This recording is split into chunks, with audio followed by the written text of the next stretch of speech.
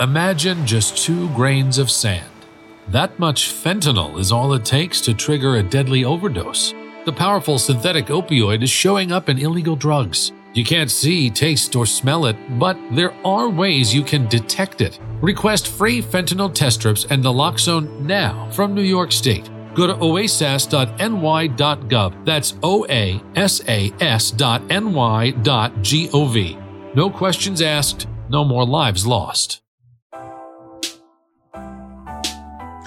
Welcome to Garden Views. Interesting conversations with interesting people who have done and or are doing interesting things. So sit back and enjoy.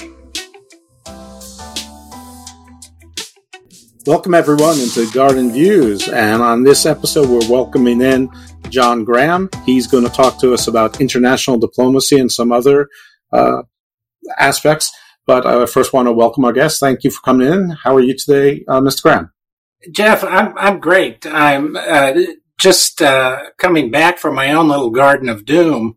I was in Europe the week before last, and I came home with my first case of COVID.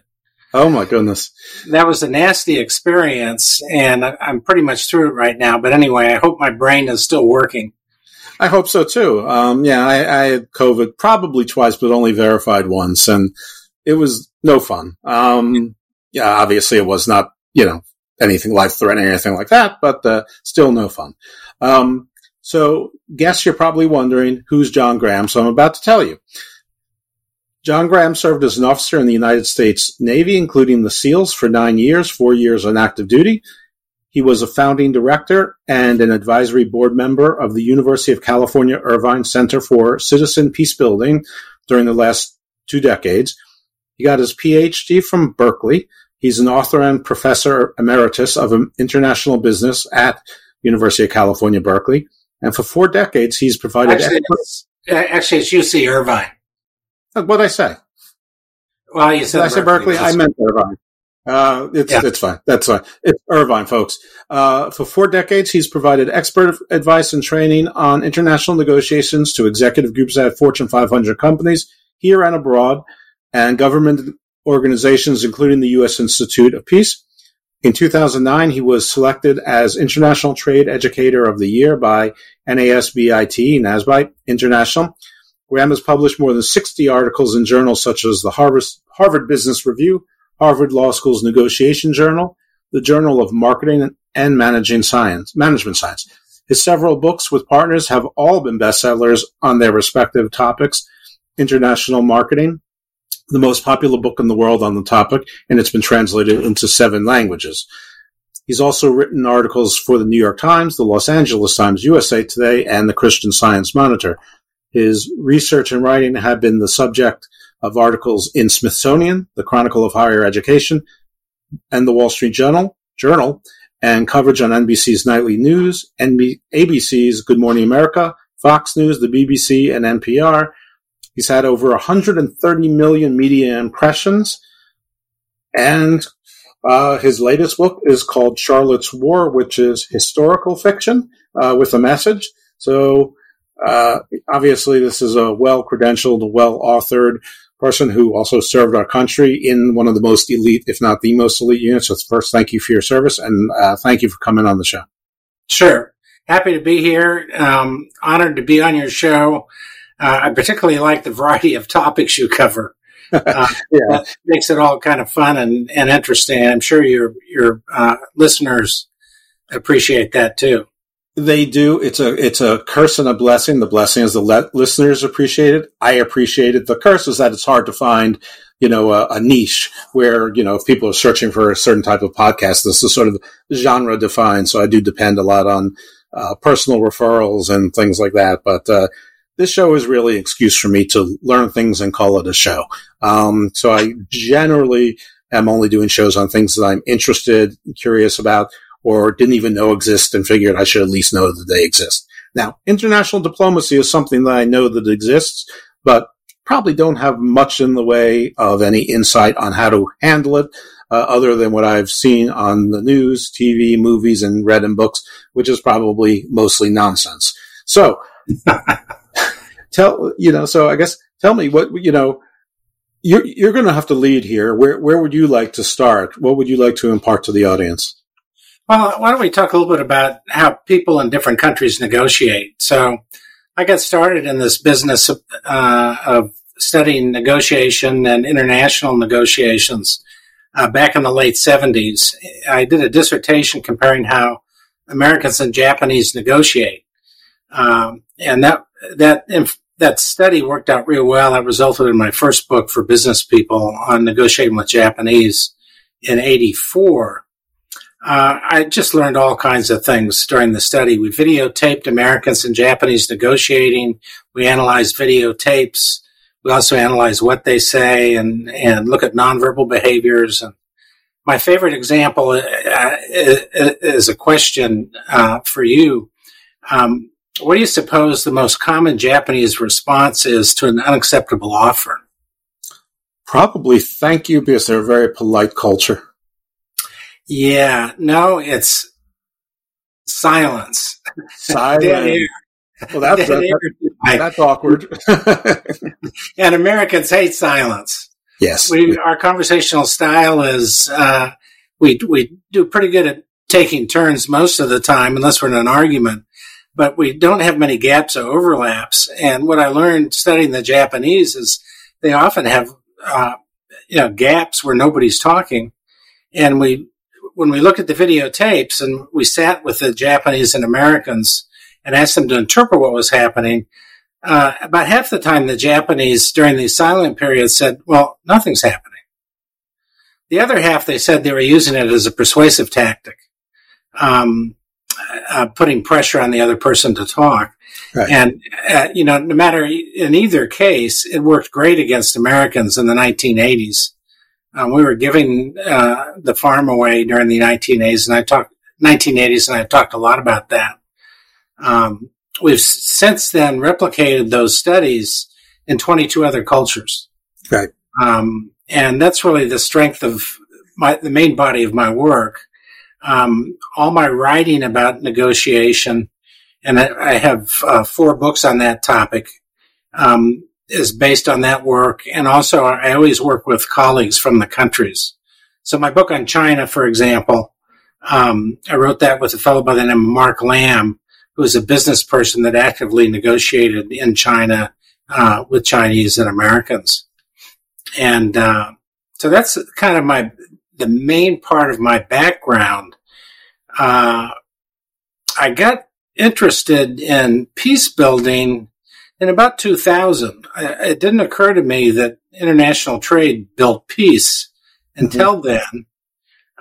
But that's really my mantra now, is the best way to get to peace, or diplomacy as you call it, is not through politicians talking to each other. It's through thousands of people trading with one another. Yeah. And so my most successful at least money-making textbook is International Marketing, and we talk a lot about that. But that occurred to me that the work that I was doing, obviously the international negotiation, trying to help people understand one another, was useful in all kinds of international negotiations. But I didn't really see it as peace building then. And the last decade or so, I've been working down a list of other peace building books on different topics. And I'll just mention them real quick. Sure. One is on bringing peace within families, and that's a book on multi-generational living. And that's the solution to one of our biggest problems. It's one of the solutions for the country. I'm a baby boomer. I'm decrepit, and I'm getting worse every day. And so I tell my kids I'm going to have to move in with them at some point. But we have a book on that topic. I also have another book on what I'll call the drug wars and how to prevent them or get out of the mess we're in. I was sad to see that we're starting to use that language again when it comes to fentanyl. We're starting to call it a war on fentanyl, and that's not the way to think about it. But anyway, if you feel like talking about that, I'm happy to talk about it. Yeah, but we sure can, but we can go in the order that you want to go, because I think that you're right. I mean, we've learned nothing from the war on drugs except that it's completely unsuccessful, and to just repeat the same errors. I mean, but I see that all the time in things that I don't want to call the COVID relief bills unimportant, because they were certainly important. But the first COVID relief bill was sort of dumb and lazy. It, gave some middling amount of money to everybody. And then it had these PPP loans, which, you could see from a million miles away that they'd be rife with fraud. If they just divided the amount of money into every person in the United States and just sent everyone a check for the full amount, you would have at least given everyone, a working amount of money, you could, some baseline living for, 6 months or whatever while you're closing up the world and hopefully then reopening it. But then, you sort of give a pass for giant legislation that's done on an emergency basis. But then when it gets renewed, it was the same thing. Then you get a new president, and what do? They renew the same thing again. I mean, so three times the same stupid legislation. One time, you give a pass due to exigent circumstances, and it's like we don't learn from the past, like, ever. I mean, your book, Charlotte's War, one of its main focuses, not its only by any means, is the war in Vietnam, the buildup, and sort of getting out of it. We basically did the same thing to our allies in Afghanistan. And like, who could foresee it? Everyone. I mean, it's just like, if 3 presidents ran on getting Afghanistan, we get it. You want to keep a campaign promise, but, plan for it. Yeah. So what I always say is politicians cause wars. There's an excellent book I can recommend by Steven Pinker. He's a professor at Harvard. The title of it is The Better Angels of Our Nature. Mm-hmm. But he points out that we're living through the most peaceful period in human history right now. You just can't tell by watching television. He argues that you need to look at trend lines and not headlines, and I couldn't agree more. Harari makes the same case. Yeah, so I particularly like the 4 reasons he gives for why we're living through this great peace. One is rule of law.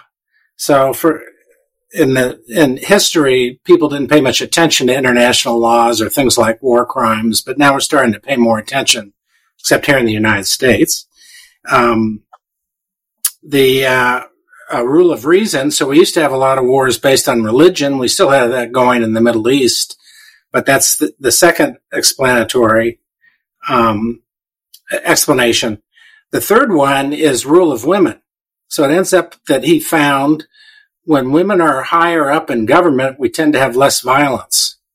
I think that's a really important one. And then the fourth one I really like, and that's international trade causes peace.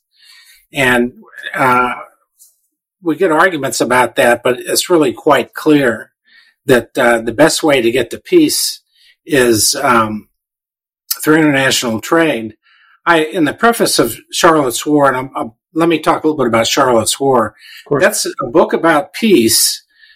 The main theme with respect to politics is the futility of coercion in international affairs. It just doesn't work. And particularly, you can see that happening with Ukraine and Russia. In the preface, I talk about the relationship between Russia and the United States in 1989. And things were really looking good then. We were starting to trade. I was invited to Moscow to teach Russians how to negotiate with Americans and Japanese, because they were interested in both markets. And I went there and did the program. And I also found a co-author in Russia to do a book on negotiations between Russians and Americans.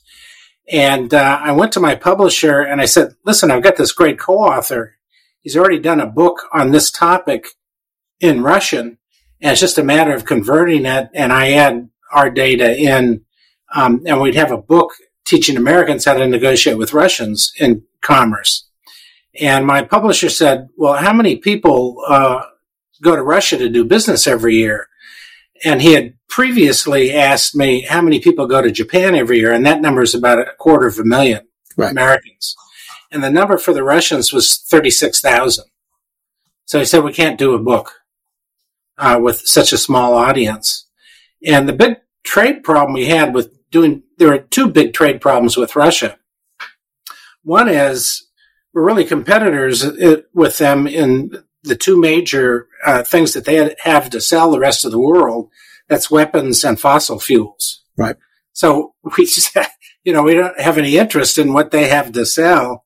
And then the third thing was the level of corruption was too high. I took groups of students to Moscow, and we visited an IBM operation in the 90s there. They had a huge bank of computer stations that were being unused. We asked, what's the problem? Well, we have to pay basically to get the real estate, and it takes a long time. And so this office is just sitting closed. But the corruption really killed the trade, and now we're back to this mess we're in with Putin and nuclear weapons floating around. And it's really a sad lost opportunity. Hopefully, we're going to get back to it. We have work on a couple of books and papers on basically what happens when sanctions end. What do we do as American executives, American companies, American people, the American government? Because sanctions are going to end at some point. Yeah. I hope sooner rather than later. But these are some of the themes in Charlotte's War. It's also a story. I mean, you read the book, so I really appreciate that. It's a story about an extended family, kind of like my multi-generational families. That's the way I think about things. And they're trying to survive 3 different wars. And there's a lot of sadness and a lot of humor. There's some romance. But Charlotte and her family is trying to get through this awful period. And I hope that was entertaining for you. Yeah, no, I like the book. I mean, it was an easy read, and I enjoy historical fiction. And there was a lot of things. I had no idea about Vietnam's history with China, for example. I mean, going back centuries. I'm fascinated by that stuff. And I'll admit, for the most Garden of Doomy reasons possible. I mean, this is Garden Views, but they're sometimes interchangeable. And that is the proof that every people and every government and every leadership has been horrible at some point or another to someone else. They were all horrible, and we should stop trying to single out who's the most horrible and try to build from there and say, yeah, this might have been more recently horrible, so there's got to be a price to be paid or whatever. But, it's not one thing to say, hey, group X is the most horrible group in the world. That really doesn't work. And I think that's sort of what you say, like oppression doesn't work. You then use the word oppression, but basically economic oppression. But you mentioned Ukraine, and, as we're recording, it's July of 2023. These shows are designed to be evergreen, but this Garden Views is more topical. So what would you do if, someone came to you and said, John, what are the 3 or 5 things that we should try to focus on to, get Russia out of Ukraine or to end the conflict? Maybe you don't, that's not the end that you foresee. I don't know. But, like top 5 things that you would suggest, or, positions, tactics, whatever. Yeah. The number one, and it flows right out of, what we've been talking about so far, is to put an offer on the table to end all trade sanctions. We've just finished working on a paper on trade sanctions and their efficacy, and there's some excellent studies on how well trade sanctions work, and only about 25% of the time do they succeed in their stated political goals. The other 75%, they don't work. And in fact, they work against us because, think about it for a minute. Nobody enjoys being punished. Well, maybe there are some, right. But if someone punishes you, you get pissed off. Usually. And you want to get even. And that's what trade sanctions do. They're a form of punishment. And my current mantra is the primordial persuasion was punishment. The first sophistication is exchange.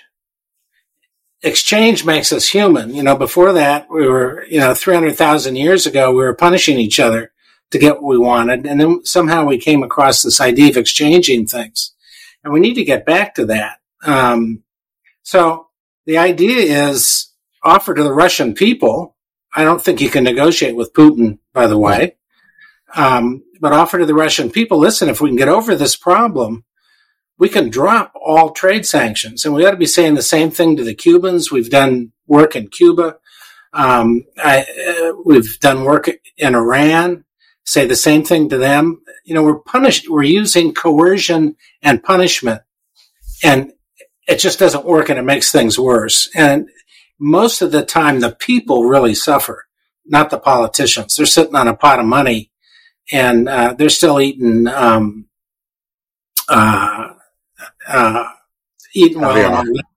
Yeah. Caviar from Russia. So,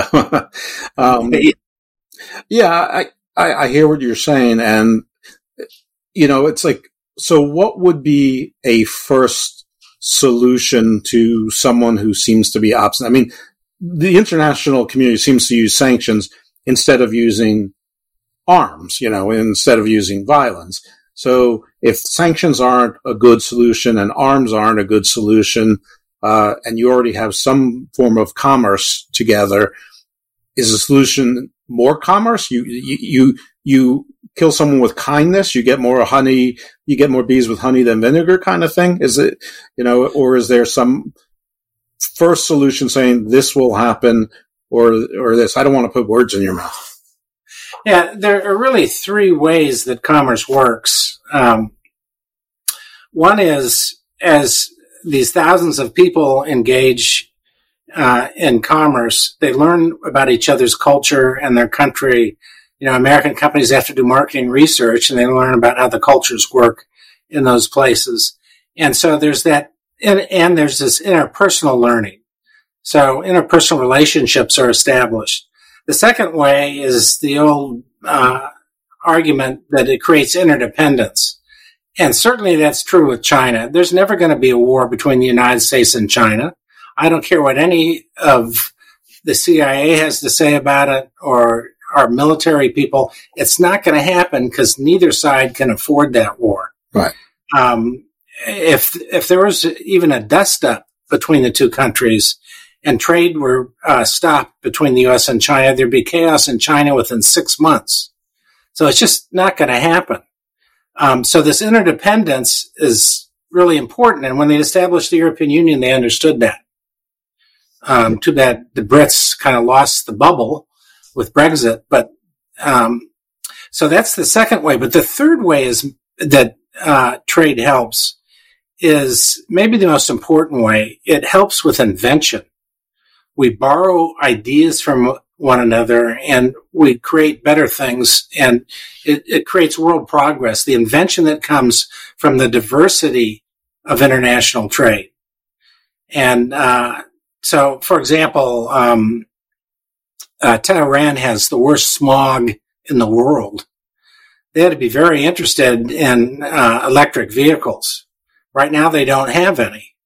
But this is something we can trade with them, and maybe they can even improve on electric vehicles to reduce the pollution in Tehran.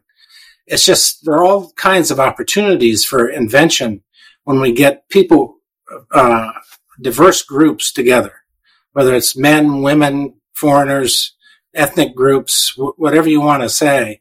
That's where creative thinking and invention come from, those kinds of interactions. In what I think is an easier case, I hope anyway, Cuba. It's been, 60, 70 years of sanctions. They really haven't worked. I mean, I think every country that has sanctions, at some point, the people get used to it. Just like inflation, you don't like it, but you get used to it. You begrudge it, and at some point you stop blaming your own government, at least not as much as you blame whoever's doing it to you. And it just seems like there's a very dedicated voter base in like 2 counties in southern Florida that are, keeping this whole thing up. But Cuba is 90 miles from South Florida. It could probably be a tourist paradise. It's probably already a bit of a tourist paradise for people from all other countries, but everybody knows that without American tourists in the Caribbean, it's, you're not going to get the next level stuff. You're not going to get that, the Meyer Lansky dream of another Las Vegas or whatever. And so what would, I know we haven't finished on Ukraine, but what would your approach be to Cuba today? And I'm going to go on a wild assumption that it would be similar with Venezuela, who's apparently sitting on a lake of heavy oil, but oil nonetheless. Yeah. I can't speak much about Venezuela. Cuba, I know really well. We've been taking groups of MBA students there. During the last 10 years, we've probably taken 10 different groups.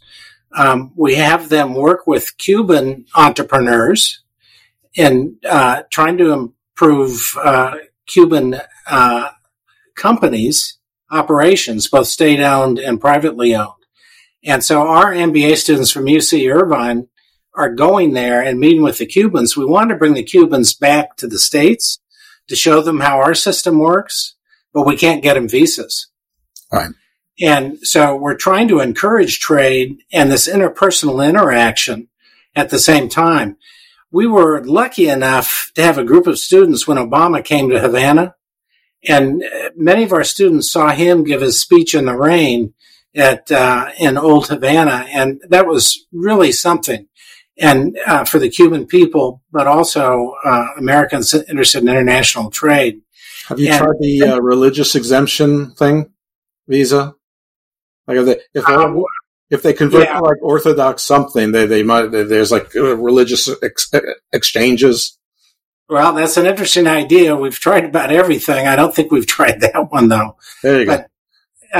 Anyway, we're still involved. We had a group from the business school go there this last spring, and our students love it. It's interesting. The other thing is that Cuba has something really important to give us. They have a great healthcare system, and it's not just Michael Moore's movie about it. Mm-hmm. We've spent time studying their healthcare system. They have really good technology and good scientists. But the best thing they have is a delivery system that works. Our delivery system does not work, and things are getting things are getting much worse as the elderly hit our healthcare system. Right. The Cubans have really good technology and know-how in that area, so we have something to trade there. And the Cubans are willing. Of course, Trump blocked that. And I'm pissed off at Biden because he hasn't done much about it recently. Fortunately, he's starting to talk to China again. Yeah. And I'm quite pleased about that. And that needs to go forward. But Trump did a lot of damage in a lot of ways. And I have to say, one of the favorite things that I learned in writing Charlotte's War was I learned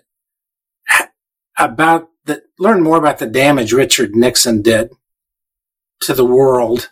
Yeah. Not just Vietnam, but getting into what he was up to. For me, the best part of that was going back to the 1946 election when he ran for Congress. John Kennedy was running for Congress in Massachusetts. Nixon was running for Congress in Southern California, about 20 miles from where I live. And their approaches were so different. Nixon was red baiting already. And he continued to red bait throughout his career. Kennedy was much more interested in the United Nations and peace and building relationships. You know, he had the Peace Corps and things like that once he became president. But even you could see this big difference even in 1946. And basically the two kinds of damage Nixon delivered. One was the war on drugs. And the history of that is in my drug book. And that's frightening by itself. But if you look at the impact he's had, we're still bitching about commies. That's the big complaint with China.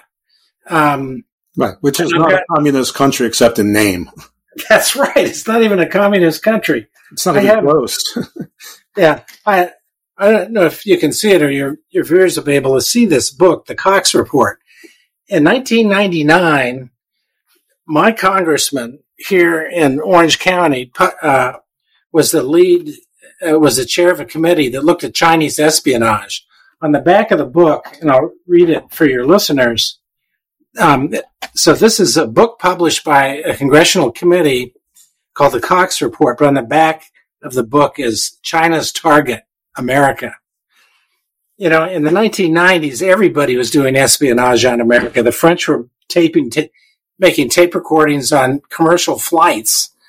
And so what the Bush administration did, was try to make an issue about China, this pivot to China.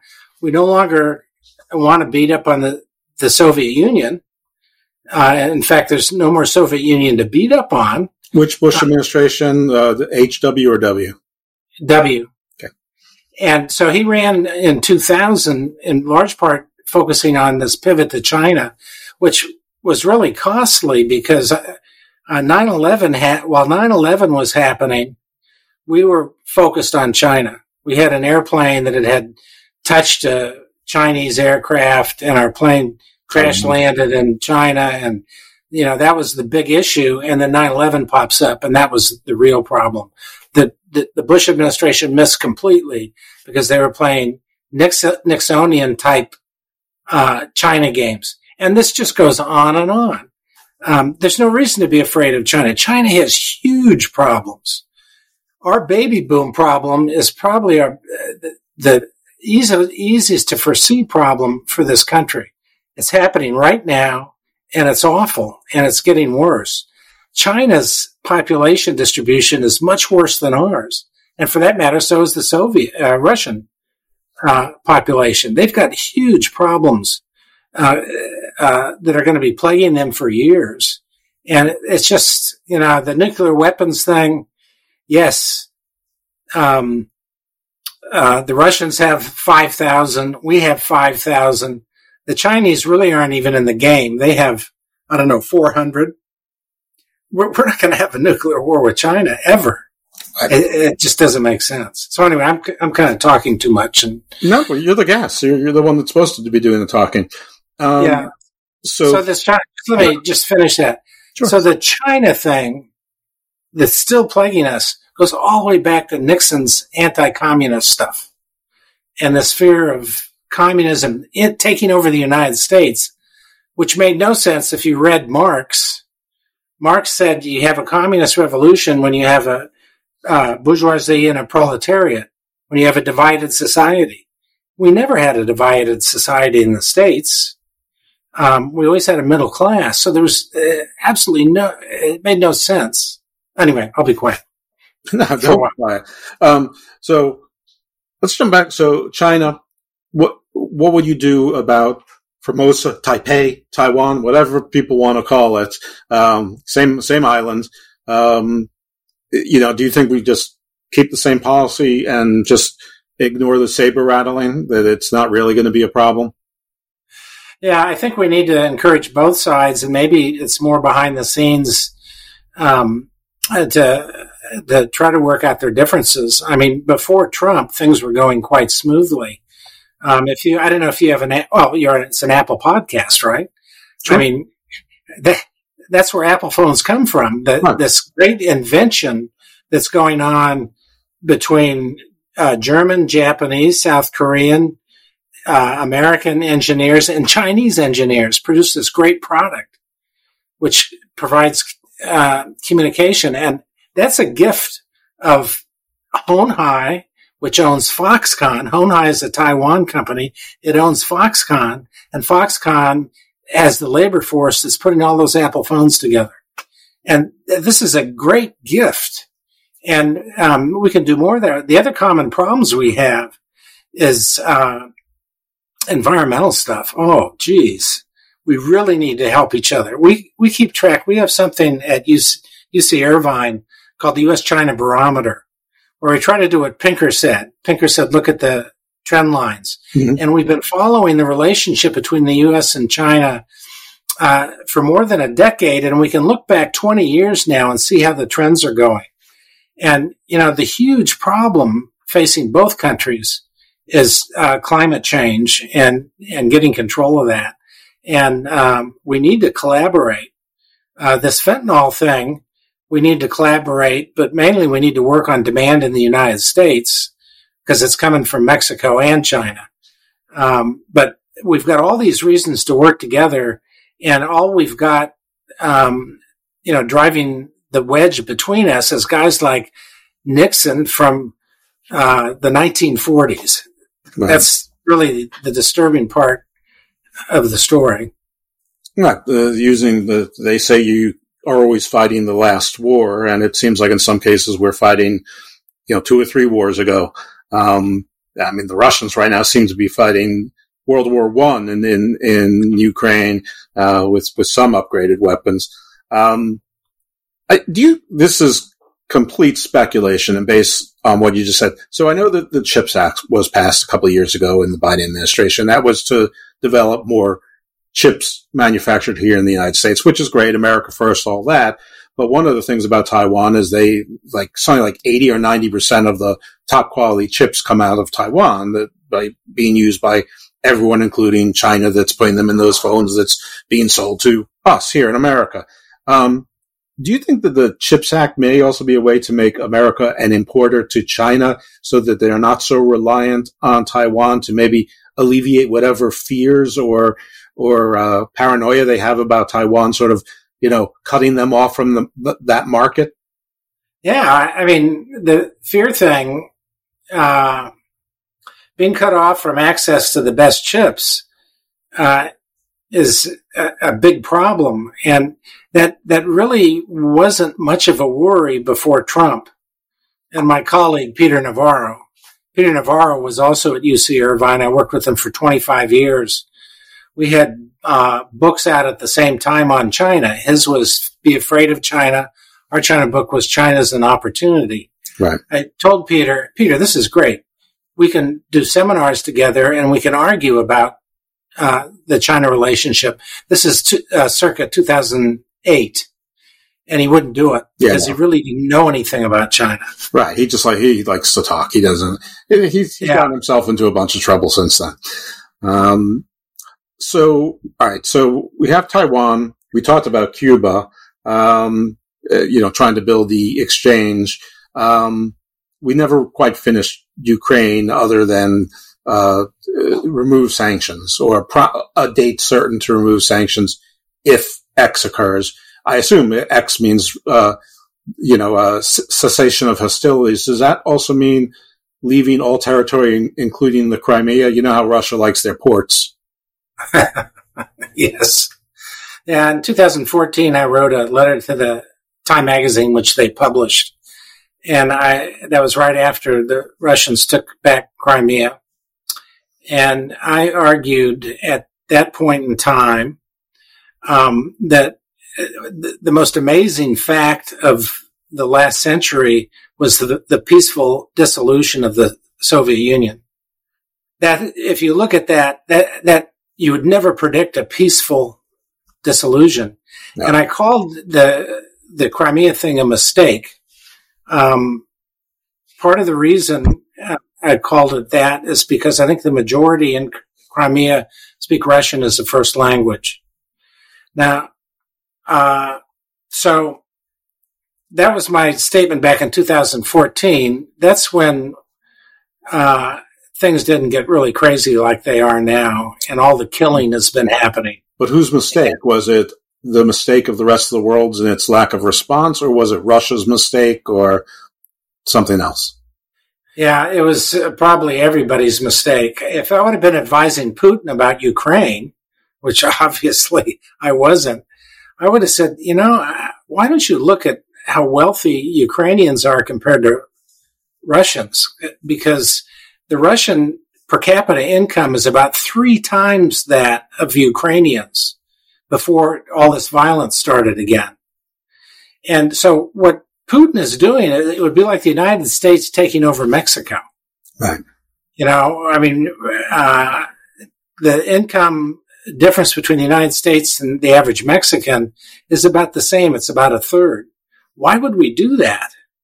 Right. And it made no economic sense. Obviously, there's all this cultural stuff and all this Peter the Great stuff being from St. Petersburg that's motivating him.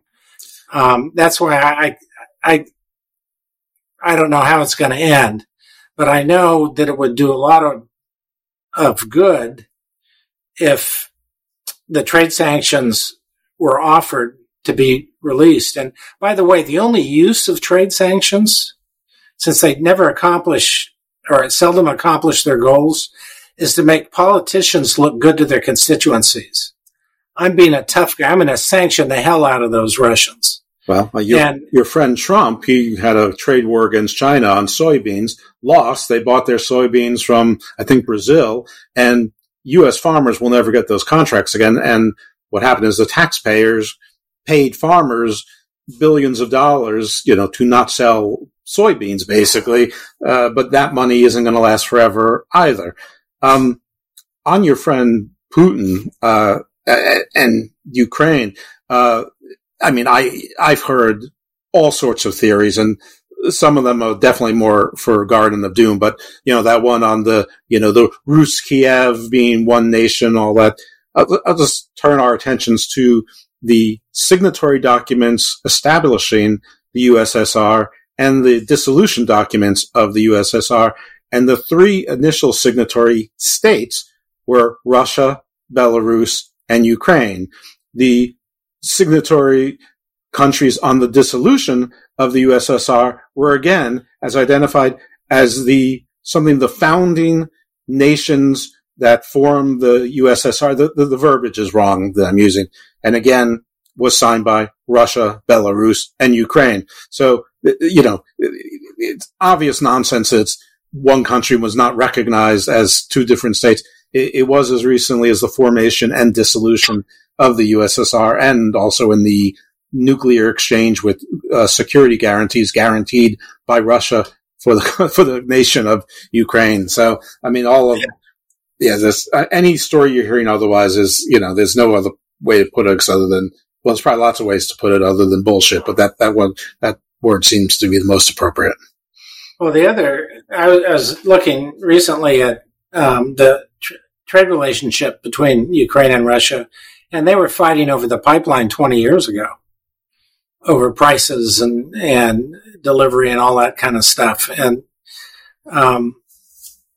so this is all bad, but here's my hope. Mm-hmm. Here's my hope is that this is so awful that maybe we'll remember that coercion doesn't work, and we can have the rest of the century without this international incursion and coercion as a way to handle international relations.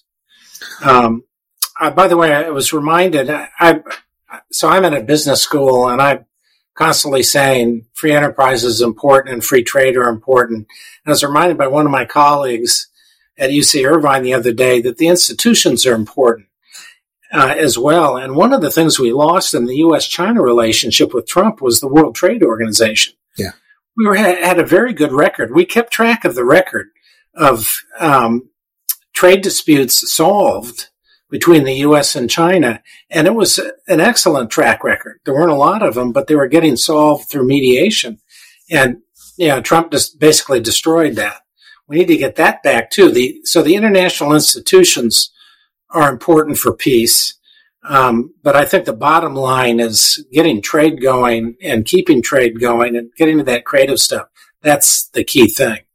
All right. And so there's a burgeoning situation, which I thought was asleep, that I'm going to raise next. And it may be the same answer as Venezuela, that's not something you're familiar with. And then I want to get back into, I want to ask you a few different scenarios, but one of them is definitely I want to get back to the war on drugs and any alternatives. And then we're going to get to the game I like to play, where we're trying to extrapolate the laws or norms of Earth and try to extrapolate them to space. But the first one, Sudan right now apparently is on the brink of civil war, just years after, we thought that immediate crisis was solved by creating Sudan and South Sudan, making two separate nations, which they wanted for years and years and years. George Clooney, told me that would resolve it. And I believe George Clooney because he's very handsome. But apparently it hasn't. I'm not sure where all the issues are. I know that it seems to be it seems like it's an issue between factions of the military in this particular case, but there has to be issues with the populations that, support or oppose these factions in the military. I have another guest on, maybe Professor Patricia DeGennaro, who, if you don't know her, you should make each other's acquaintance. But we talked about it a little bit, but what would your approach be to what's going on in Sudan now? Yeah, I don't know that area at all, but I can say one thing. Yep. It's a question. Who's providing the bullets? Yeah. Who's providing the bullets for that war? And that there are American suppliers, and that there are Russian suppliers and British suppliers. Who's supplying the ammunition so that people can kill each other? And, the end of the Cold War was so important because we stopped supplying the bullets in so many places where we were before. And so that's my question. And nobody's talking about that because there's a lot of people making a lot of money supporting that conflict. Well, let's just say that, let's not say anything. Let's say we identify that it's the British, it's the Americans, it's the Russians and the Chinese. What do we do about that? How do we approach it? Because you've already said sanctions aren't a great idea. So how would you stop the flow of those bullets? Well, in the United States, we only have control over American companies do.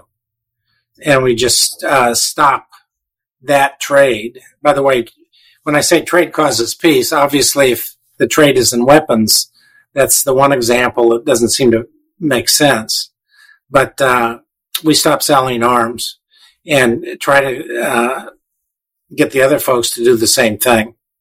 Right.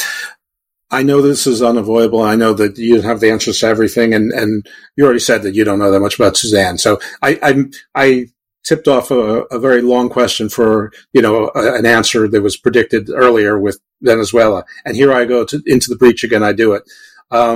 But I did read a book. It was fiction, but the authors, one was a retired admiral, blah, blah, blah. And in that book, one of the plot lines was that you would sell arms to a country like Chad, and they would make their way to the border, and they'd find their way into Sudan anyway. And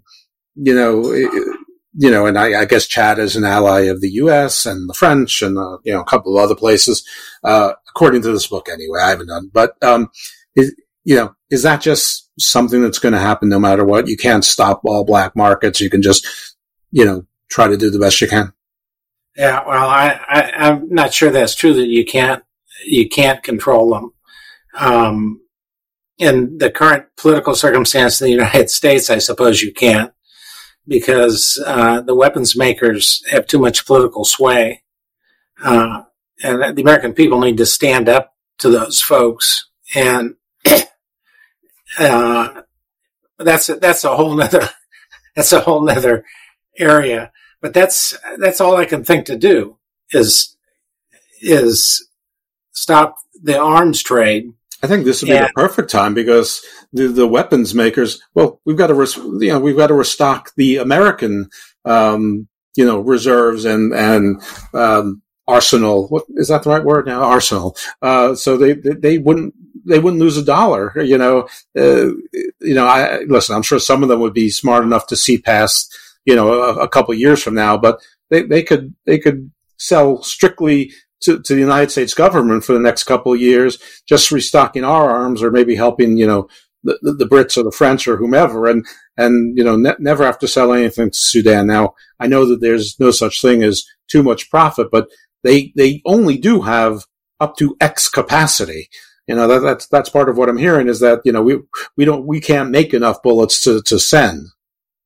Yes. Well, it's interesting. I was in a meeting in the 90s, right after the Cold War ended, and they were talking about cutting defense spending then, and it was cut dramatically despite predictions, and it really hurt the California economy because California is a big recipient of defense funds, obviously, but we got over that, and I don't know if you look at defense spending. Well, the numbers. I mean, we spend about 40% of the world's entire investment in weaponry. Mm-hmm. And I don't know why we do that. Because if you believe in Pinker, what Pinker is saying, and I do, we're at this great peace right now. And why are we still spending so much money on weapons? And it's because of the fear mongering going back to Nixon, fear of the commies, all this kind of stuff. And Americans have no reason to fear anything. We've got more weapons than anybody. We have more civilian firearms than anybody. We've got weapons all over the place. And in one sense, that's a reflection of our fear of the future. And really, we're quite secure. But we're getting back to the voters and the political system, and that complicates things, of course. Okay, well, let's get back to then fentanyl, because one of the issues is how do you engage in diplomacy or work for peace with non-state actors? So terrorists, which are sometimes religious, sometimes they have another philosophy that's akin to religion, and criminals, and we can focus on the war on drugs. So we don't have to call out anyone as a terrorist or a religious fanatic and get them upset with us. Nobody likes fentanyl. So, but whatever you think, I mean, I assume that you'd have a similar approach for any non-state actor. But what would be your suggestions, your ideas for addressing the re-gauging the war against drugs? Okay. So I wrote about fentanyl in 2015. The book is it was published in 2016. The book is called Spiced, SPICED, The Global Marketing of Psychoactive Substances.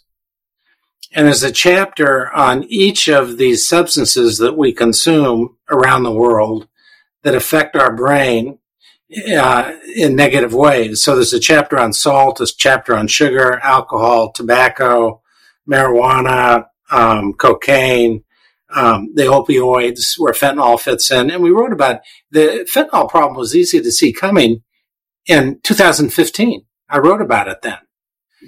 The solution to all these problems is not keeping the drugs out with arms, using coercion. The solution is get rid of all the laws against drugs and put all these different drugs in drug stores, if you like, kind of the way the Swedes have liquor stores. You can only buy liquor in a government store. But the key is to educate the masses on the dangers of all these drugs. And by the way, fentanyl is not the worst. Sugar is. And that's a whole nother topic. But that's my problem. But the key is, and what we suggest in plain detail, is that there be licenses given to get into those stores, like a driver's license. Mm-hmm. And so you have to pass a test on the big danger of fentanyl is, and a lot of these drugs, is what you get on the street. God knows what it is. A lot of those deaths are those. Right. There's another reason for doing this, by the way, and that's the elderly, managing the elderly population. We're going to end up with a lot of pain, and we're going to need a lot of painkillers. And it's a matter of personal freedom that I should be able to have access to painkillers as long as I'm understanding what's happening with them. And we talk about that topic actually in our multi-generational book. We have a chapter on end of life and how the rules are changing for the baby boom generation. But access to a variety, and the whole drug thing is changing. I'm sure you've had a show on it.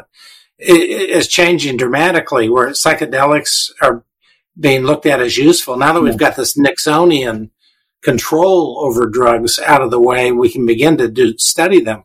I'm a little bit worried about marijuana because we don't know the long-term effects of marijuana usage. We know that people don't tend to kill people when they're on marijuana, and so that's nice. But we don't know about the long-term effects because we haven't had a chance to study it. Now we can start to look at that, and that's a good thing. And then whatever the lesson is can be put into these training programs for these 12-year-olds who are facing the temptation in their schools. How would you approach or advise the policymakers? Because they're going to be hit with two arguments. Well, now the government is getting into the drug business by taxing it and license fees. So now the government is drug dealers. And two, this is just a reward to big pharma who sort of contributed to this in the first place. I mean, is it just something where they just have to have the courage of their conviction, say, we've tried everything else, it hasn't worked, this is what we're trying now? Yes, you're correct that we are going to raise revenues off of this, and yes, you're correct that the producers will make a profit, but less people will be dead, and there'll be lesser costs, to the public health system. And we've waited, and we think everything else has been a disaster, and so we're trying this and just let the chips fall where they may in the election. Hope that honesty is the best policy. I don't know, or because I just think that those are the two things that we're going to hear from. Well, basically, my answer to all that is yes. But in the book, what we do with each of these drugs is we look at the 4 P's of marketing. I don't know if you know, but we look at the price, how they're promoted. We look at the product themselves, and I'm going to forget the 4th P right now. Profit. Not profit. Anyway, we control the advertising. We control all these things. We can control all these things. The California case in marijuana is interesting. What's happened is it's been legalized, but the black market is dominating the legal market. And the producers are pissed off because they're having to pay high taxes. One of the key things is to set your pricing. One of the key ways to reduce consumption is to raise prices. You have to set pricing just above the black market. If you get too far above, then the black market starts to take on power. And so there's got to be flexible pricing around these products to prevent the black market from taking over. It's not easy, but the current system is not working. We have an epidemic. The American longevity has declined in part because of the fentanyl crisis. Throw in COVID and throw in an increase in violence, a short-term increase in violence, I hope. And we get the American longevity declining. That's really embarrassing. It's embarrassing. Would you suggest the same approach for when you said all, I'm assuming when you said all the drug laws that would include heroin, cocaine, whatever, everything's treated the same? Yeah. Okay. Fair enough. All right. So now we're going to play my fun little game, which I don't know how fun this is, but we're going to extrapolate, like, what would John Graham's approach to forging some sort of international structure or system as we go spacebound. And you can use whatever examples you think work, whether it's maritime law, aviation, Antarctica, or something else. This is your chance to start something almost brand new with almost no real law, and even that law is sort of treaty based, and not signed on by everybody. So this is literally a blank slate for you to say how we're going to proceed into space as a human community. Yeah, my initial response is I'm not worried about it at all. I don't think we're going to get very far. I don't think that space travel, and I hope I'm wrong, but I don't think that space travel is practical unless you have speed of light travel. And so in one sense, I'm not worried about it. But to answer your question, despite that bias, right. We had a really good thing going with the Russians. We collaborated at the International Space Station. Imagine that. We collaborated, for 2 decades before Putin got pissed off. And we collaborated, and we included a lot of other countries in the International Space Station and the development. We still have people from other countries.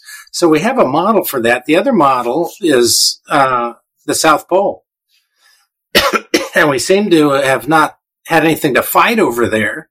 Nobody's discovered oil in Antarctica yet. It's probably sitting there.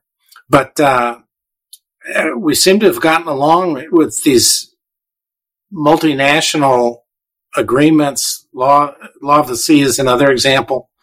But I don't think we're going to find anything to fight over in space. Other than maybe placement of weapons or something. But I just don't see that that's going to happen. And but we have good models. I was watching a PBS special. My brother had knee surgery, and I was kind of helping him out. And we were watching a PBS special on the Apollo mission to the moon. And one of the things that came out is Kennedy and the Russians were having talks about collaborating in space in the 1960s, when it was still the Soviet Union. Mm-hmm. We were still competing in all these different ways. It still made sense to an extent to perhaps work together. Now, that never went any, and in the documentary, they explained why it didn't work out. But then we have this great example at the International Space Station and working together, and we need to get back to that. And one of the things I think is going to help with all this international communication is all this AI. Pretty soon we're going to be talking, I'll be able to, if you're French, I can speak in English and AI will real-time translate it into French. And I think that's going to help a lot. Well, how are we going to negotiate with AI when they realize that they don't need us, but or it doesn't need us? Well, I don't know. We need to keep a plug that can be pulled. I guess.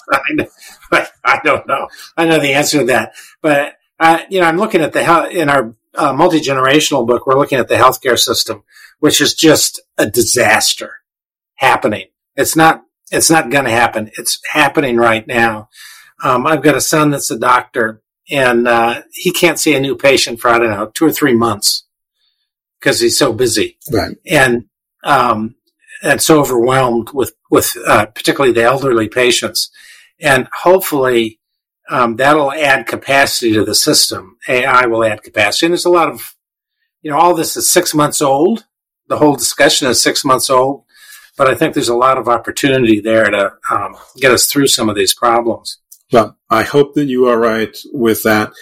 Anyway, we've gone an hour, so I want to be respectful of your time, but I certainly want to give you an opportunity. First of all, is there anything that I should have asked you about that I didn't? And then, of course, restate your books and where people can find you and follow you, assuming you want to be found.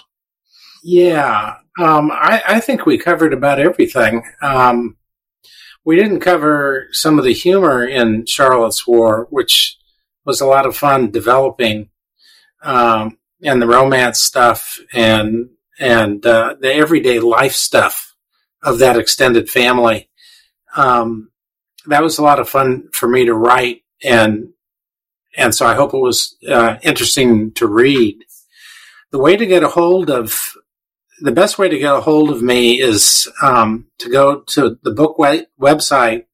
It's grahamsbooks.com. grahamsbooks.com. This, assuming that you post this, that'll be posted there for people to see too. I also have a photography website called grahamsgalleries.com. And the photography is part of the books for kids. I have 2 books for kids that are trying to put extended families together. And those books are discussed there. We didn't talk about those at all. But, well, feel free to list all of the books that you've written. I know some are under John Graham and some are under J. Lawrence Graham. But yeah, why don't you just give a recitation on all of your books? Okay. So 4 of my books are on international negotiation. The first one was on U.S.-Japan. Then we did U.S. and China. Then we did one on the rest of the world. It's called Global Negotiation. We're revising that book at the moment. Maybe the most important book of all the negotiation books is called Building Relationships Through Inventive Negotiation. The title is "And" with a question mark, A-N-D question mark.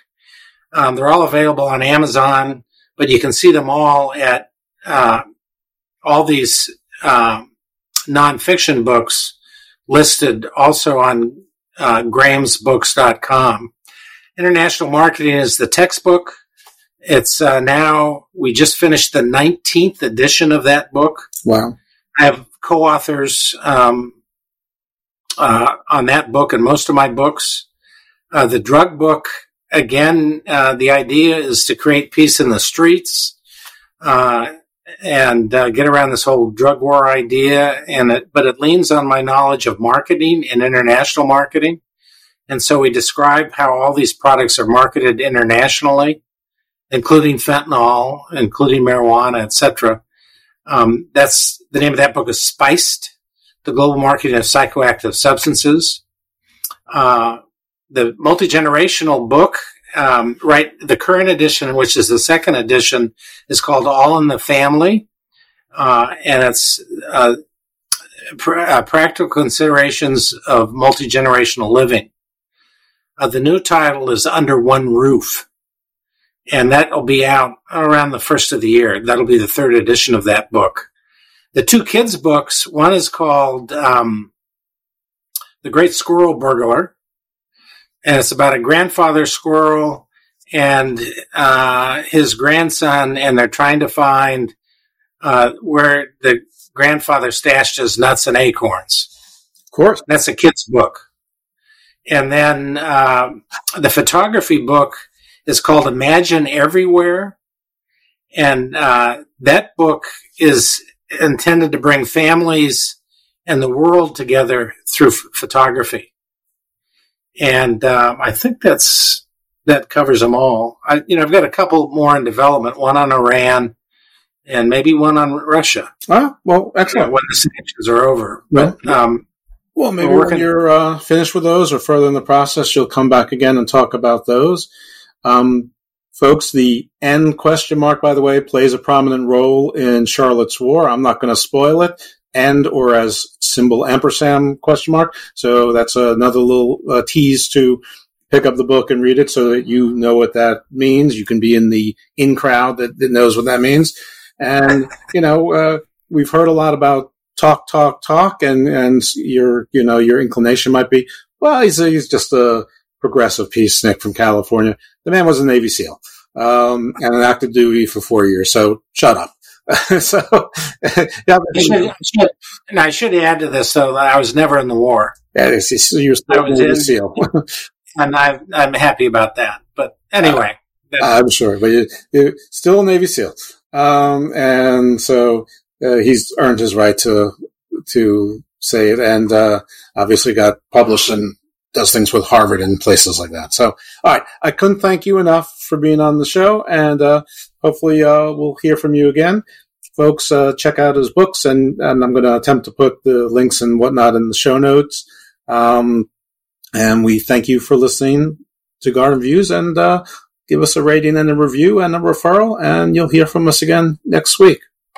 Jeff, thanks so much. I really appreciate the opportunity to talk with your audience, and I appreciate getting the word out. And I appreciate that you couldn't figure out the end of the book until you got to it. That's right. Well, thank you, Frank. Was the president Okay. of these United States. I dreamed I replaced ignorance, stupidity, and hate. I dreamed the perfect union and a perfect law undenied. Most of all, I dreamed I forgot the day John Kennedy died. I dreamed that I could do the job that others hadn't done. Dreamed that I was uncorrupt and fair to everyone. I dreamed I wasn't gross or base, a criminal on the take. And most of all, I dreamed I forgot the day John Kennedy died.